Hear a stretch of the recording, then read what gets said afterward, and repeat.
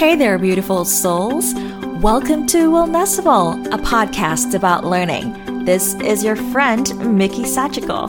Wellnessable is from the words wellness is possible, which is something I came up with back in 2018 to push myself and others in achieving life and wellness goals. So wherever you are in your journey in achieving those goals, we are in this together, my friend.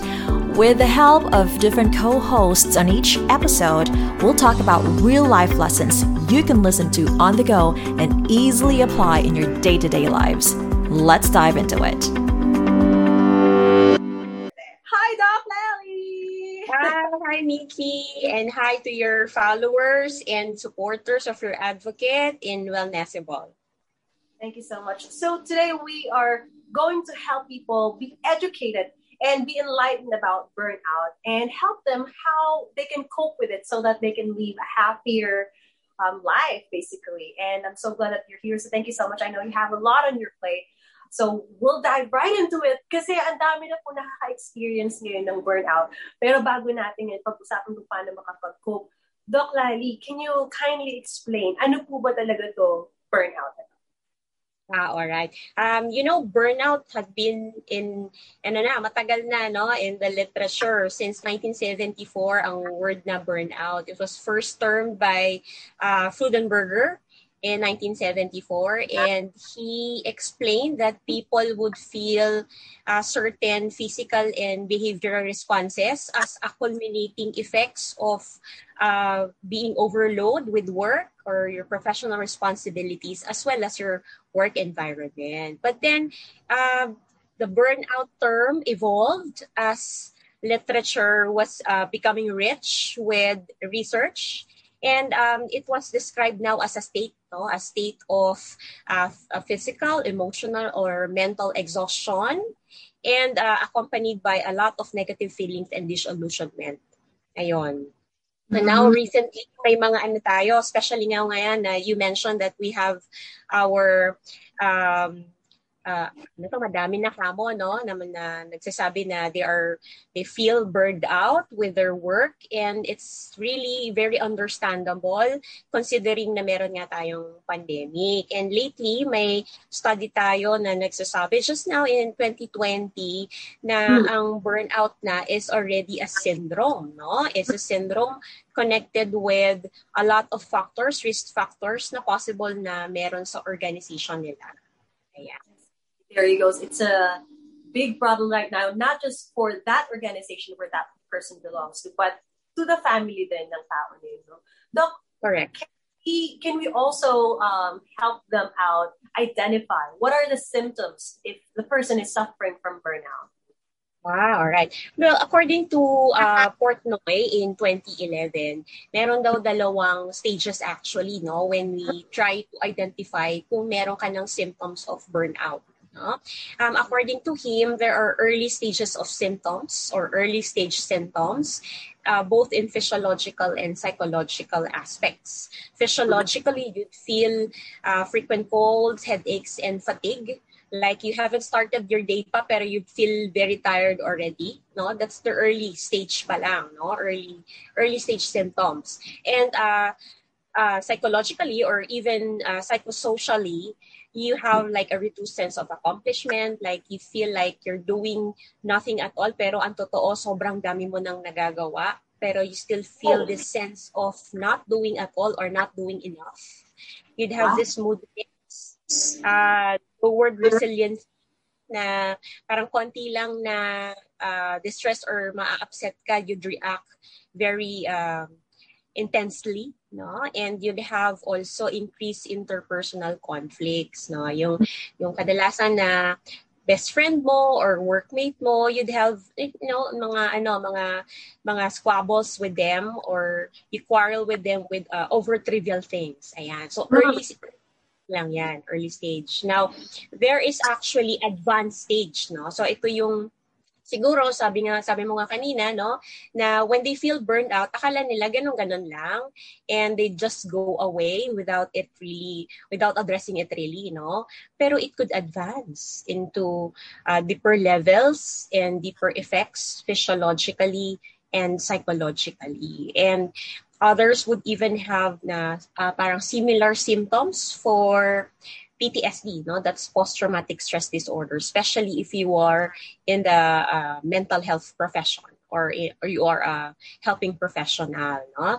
Kung sa mga corporate naman na mga corporate world or corporate organization, this could also be seen, no, na meron na silang social withdrawal, may dissociation, cynicism, they're exhausted emotionally, very irritable, low energy, feeling appreciated, no, and overworked. Ayan. Yung iba naman parang wala nang pakiramdam, yung pag may nangyayari sa paligid, they wouldn't react anymore.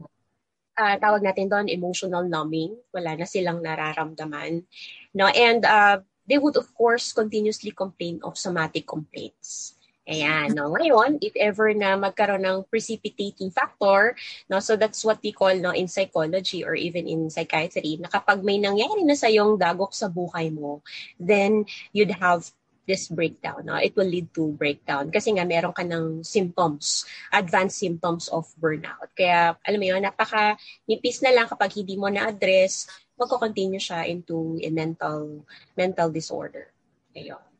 Nako, Doc, I'm so glad that you have put an emphasis on addressing it. Otherwise, it's gonna lead to a severe mental disorder. Now, if let's say someone got diagnosed with it, is there hope? Like, how do we recover from it, Doc?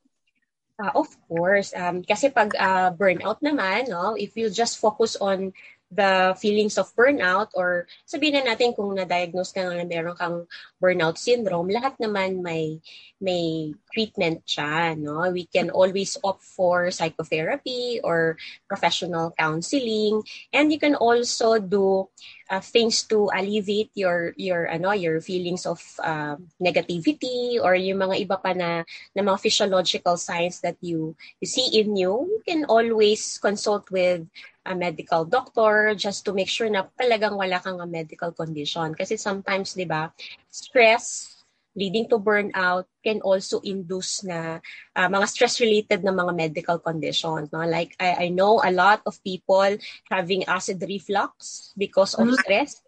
Oo, yung iba, nagkakaroon ng alopecia, yung bald spots in their head because of stress. Pero akala nila this is only stress, no?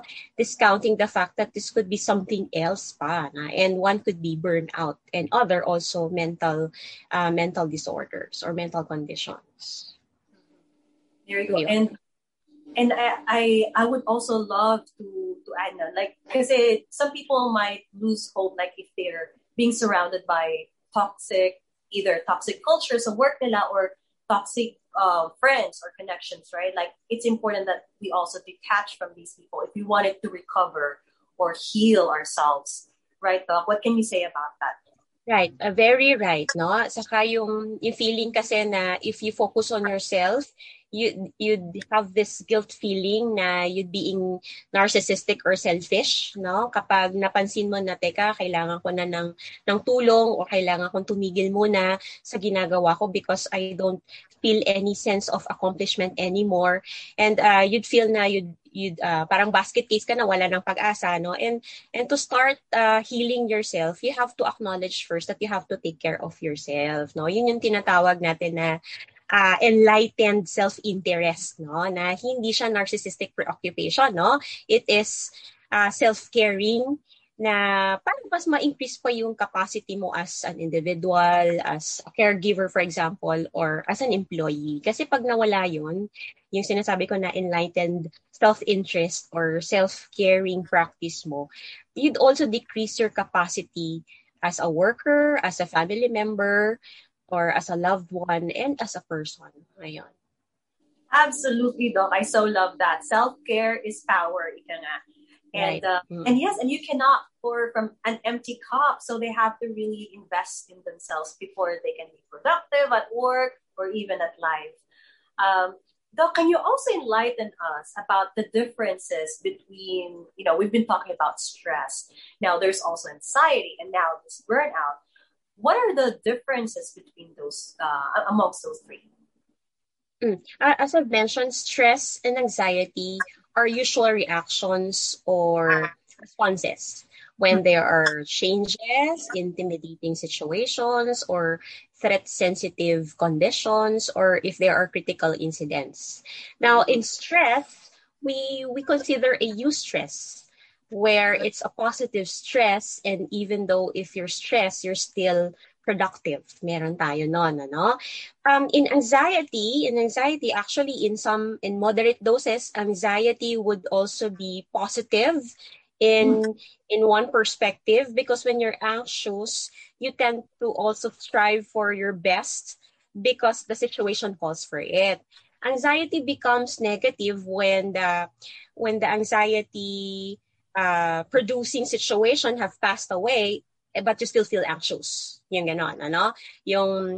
That would also lead to anxiety disorder. Like, you'd be anxious or fearful even if the situation does not suggest that it's natural for you to be anxious or fearful, no?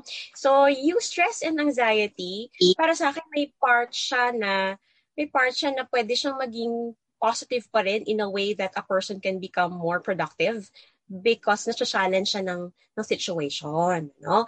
Pero sa burnout, dahil syndrome na nga siya, it's a collection of negative effects, physiological, psychological, emotional, or even sociologically, no? Kasi nga yung interpersonal relationships mo are also sacrificed.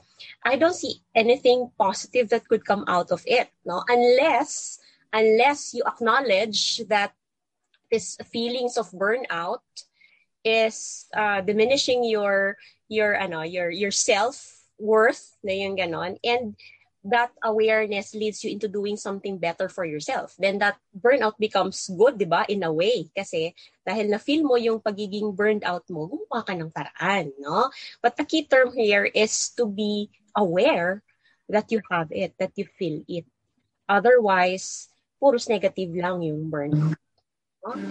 Unlike anxiety, na kapag naging anxious ka, like for example, like an interview, no, or an examination, it's natural to feel anxious kasi you don't know the results of this situation. Pero kapag tapos na, okay ka na, then okay si anxiety, di ba? Kasi natulungan ka pa niya na to strive your best. That's the same with stressful situation.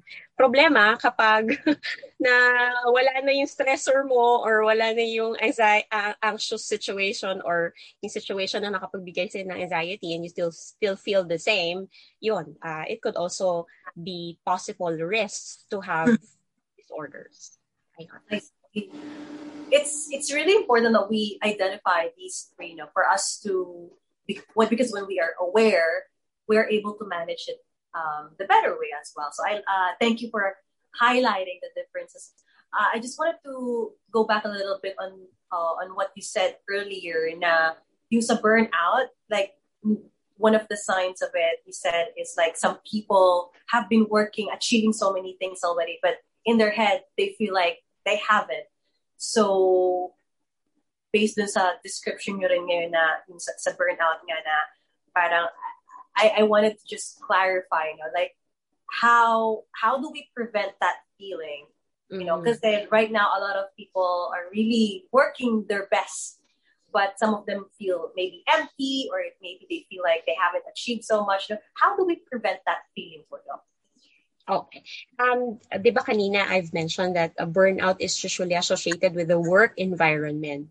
No? Now, if you feel that you're underachieving, despite the truth that you've been achieving so much, I think there should be a part sa organization where they should be able also to recognize and acknowledge the accomplishment of their employee, no? Kasi risk factor yan risk factor ng burnout kapag hindi nare-rewardan efficiently yung employee of the supposed na recognition nga for the accomplishment. No? Kasama yan sa mga risk factors, no? According sa recent na study, 2017, by Bridgerman. No? So sabi nila, yung workload, yung reward, fairness, and even yung job person incongruity sa trabaho could become risk factors. So kapag wala nitong natatanggap o nararamdaman ng empleyado, they're more prone to feeling burned out or to have burnout. Ayan. And since you mentioned about, really looking after employees to prevent burnout, I wanted to just pause a bit because as you guys know, Wellnessable already launched our health makeover. So we are grateful for companies showing interest, asking about details and how they can look after the employees. Doc, can you give more highlight on the importance of looking after the mental health for the mga employees? Like, how does that benefit the bottom line or the employers or the organization? All right. I'm glad that you mentioned that because it's really important for organizations, no, or workplace to take care of their employees. Kasi in the long run naman, it will affect the efficiency of the performance of the organization, di ba? So there are really strategies for addressing burnout, especially in the workplace. And the first and most important is to make the healthcare providers or the employees aware of potential burnout. That it is existing, no? It's real. It's not just pure stress or parang episode of stress that will go away, no? So the employers or the organizing committee na di ba merong ganyan sa isang kumpanya, they have these focal persons to take care of the wellness of the employees, no? So they have to start with giving awareness seminars or ngayon sa restrictions webinars and to prepare them for the potential occupational stress, especially ngayon na meron pa rin tayong pandemic. And they have to promote the positive mental health, no? Ensuring self-care practices ng employees, especially practical mindfulness, no? They have to let their employees understand that being mindful is not always yoga and all na talagang the works, no? When you do your mindfulness practices, it could be very practical, like practical eating, practical showering, no? Practical reading, practical mindfulness yan. So possible yun, no? So it could be, alam mo yun, it could be in the best way or the best position ng organization na sila talaga ang mauna na mag-promote nun so that their employees would understand the importance of it. No? Saka importante din na may access yung kanilang employees for mental health services. So katulad nito, no, if you have your group of specialists or consultants which can give professional counseling, for example, or therapy, it's very, very good initiative of the employers or organization to start up like a wellness program in their own companies. Tapos meron silang matatap na mga professionals nga or experts in order to give access nga to mental health services to their employees. Ayan. Absolutely spot on, Doc Lali. Now, for those organizations who are hesitating, providing or being proactive in providing mental and emotional support for their employees, please consider actually diving into that route because a lot of companies are doing it now because they can see not just the short term but the long term benefits of it for them and for the employees themselves. And as a whole, syempre pag na-boost yung mental and emotional health ng tao na yun, it not just affects their company but their community, their family. So it's a domino effect. So we're really, Doc Lali and I and the full Wellnessable team are so excited to be helping those companies and or their teams or businesses to basically elevate their mental health through Wellnessable Health Makeover. So we're very excited about that. And how do you make wellness is possible? Sabi ko kanina, wellness is not expensive to achieve. No, we can be very practical in our self-caring practices. No, we should be very creative and resourceful in order to achieve our wellness and being responsible for ourselves. Now, just my last tip lang or parting words for employees or individuals who feel that they have feelings of burnout, no? Baka naman kailangan lang na na magpahinga ka, no? Baka kailangan lang yung rest and to think that there's still tomorrow to do other things that you can't do today, no? Sabi nga ganon, even the sun rests. So of course you deserve to rest so that you can also shine the next morning. Ayan. So kapag kulang ang pahinga, kulang ang pag-alaga sa sarili, paano ka mag-shine the next morning? Ayan. Beautifully said. Yes, I love that. So beautiful souls, I hope you have picked up different tips from this conversation. We've got more to go. Please, keep following Wellnessable on all platforms. And we look forward to helping you grow on your wellness journey. Doc Lally, thank you so much for all the things that you said. Thank you very much for the opportunity, Miss Mickey and the whole Wellnessable team. Thank you. Wellness is possible. Thank you for listening. Stay strong, stay healthy, and please share this episode to your loved ones and friends, and check the links in the show notes or description of this episode. Remember, wellness is possible. Wellnessable.